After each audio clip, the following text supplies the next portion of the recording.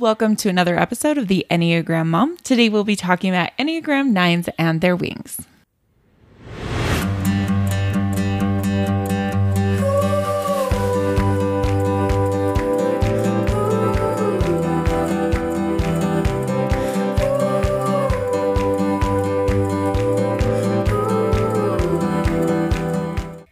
Welcome to another episode. I love recording these and I love just talking more and more about the Enneagrams and getting into more depth. So I hope you're getting as much as you can out of the Enneagram Mom podcast. And I'd also like to let you know that we now have Enneagram stickers available for you. So Enneagram stickers, they're currently on my website, which I will have linked below. And there's Enneagrams 1 through 9, they're rainbow, and they have affirmations. So super excited to have that available for you. Also, I just announced today on my Instagram that we are having our very first Enneagram retreat, and tickets will be live tomorrow at 9 a.m. Mountain Standard Time. That is April 27th. The retreat will be September 30th through October 3rd. It is $300 per person, and there are payment plans of $50 a month until the retreat. All food and lodging is included, and it will be in Hurricane, Utah, which is next to Zion's National Park. And so there will be so much talk on Enneagrams and talking about growth in your Enneagram, strengthening yourself, and strengthening your personal resistance and resilience. I am so excited for this. I can't even tell you. This is going to be amazing.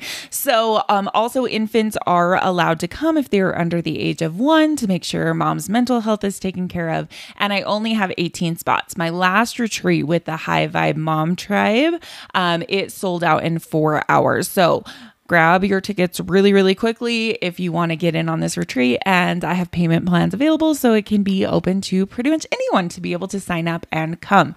It's going to be incredible. So that was just a little bit so you know what's going on in the Enneagram Mom world. And now on to Enneagram 9 wings. So often people are very confused about the wings. They're like, I can see both of the wings, or I don't feel like I have any of the wing traits. So I talked about it at one of my events this weekend, which was so good, by the way. I'm going to have more Enneagram weekend events. So it's just like a 3-hour to get to know the Enneagrams on a deeper level. But this one, I kind of explained it in a newish way. So I talked about how your core motivation doesn't change. So whatever Enneagram you are, so say you are a solid 9, you are that type of ice cream. You picked out that ice cream. That's the ice cream you're going to have.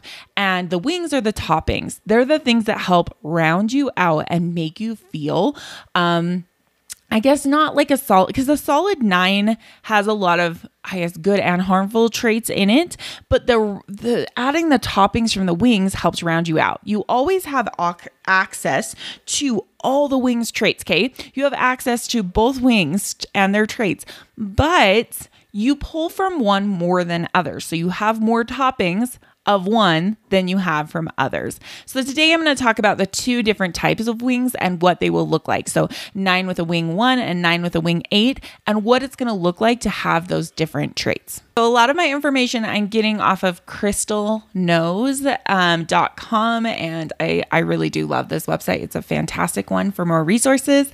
So let's talk about what an Enneagram 1 looks like, okay? An Enneagram 1 is known as the dreamer. So people with an Enneagram type 9, wing 1 personality tend to identify more with the type 9, but they also share several traits with the 1 type. They are hardworking, creative, and friendly in their behavior. They are generally more idealistic and serious than other 9s.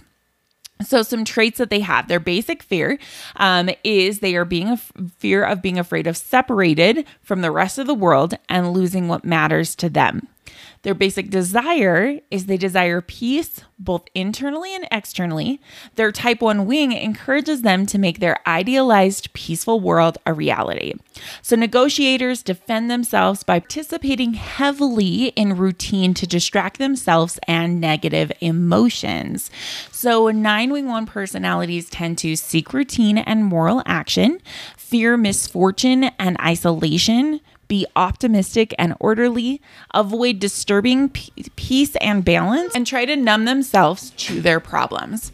So some strengths of the Enneagram 9 Wing 1. Every personality archetype has strengths and blind spots, and these are often amplified in professional settings where we often encounter a diverse group of people with vastly different backgrounds and value systems. So it's kind of interesting. I'm like, I guess I can see that because you kind of come in contact with other people, and that's when you begin to realize like your differences that you have with others. So some strengths are they can easily see many sides to a situation, desire to help and improve the life of others, they have a strong work ethic and focus, they are deeply rooted in motivation and purpose, they have an ability to remain open-minded. So some weaknesses of the 9 Wing 1 is they overlook their own needs. They have a tendency to be overcritical of themselves. They might be perceived as cold or aloof when they are stressed, and they have a difficulty facing conflict head on. So super interesting. And you can see how some of those 9 wings kind of help round them and get them in a better place, because 9s are often seen as either lazy. That's a total stereotype, but that Wing 1 helps them get the work done. When you're communicating with a 9 Wing 1, help them to feel safe and express their thoughts and feelings. Offer encouragement as they do a good job. When you meet with an Enneagram 9-1, be attentive and communicate the purpose of the meeting very clearly. If you're emailing with a 9-1, create personal connection while discussing goals and tasks. Give feedback to a 9-1. Help highlight their contributions, sharing constructive criticism with care. And resolving conflict with the 9-1, express your perspective clearly and support them in sharing their own. So some motivations with a 9-1. They are motivated and energized by consistency and routine in their life, helping bring positive change to their community, and uniting two groups of people, support and acceptance from peers. So they are very relationship motivated. And a 9-1 tend to be stressed and drained by making the wrong choices or disappointing others, feeling overlooked and unacknowledged, and ignoring their own personal needs, being unable to accomplish a particular goal. So that's the 9-1. So we're going to now go into the 9-8, which is also known as the referee. On Crystal Knows, she's known as the advisor. So they, people with the Enneagram type 9-8 tend to identify more with the type 9, but share several traits with the type 8 as well. They are social, independent, and routine in their behavior. They are generally more assertive and adventurous than other type 9s. So the basic fear is the 9-8s are afraid of being separated from the world. They avoid this by preventing conflict. However, their 8-wing also encourages them to be assertive, which can create a lot of inner tension. Their desire is to be internally balanced, and they seek to be at peace with themselves and others, just like most Enneagram 9s.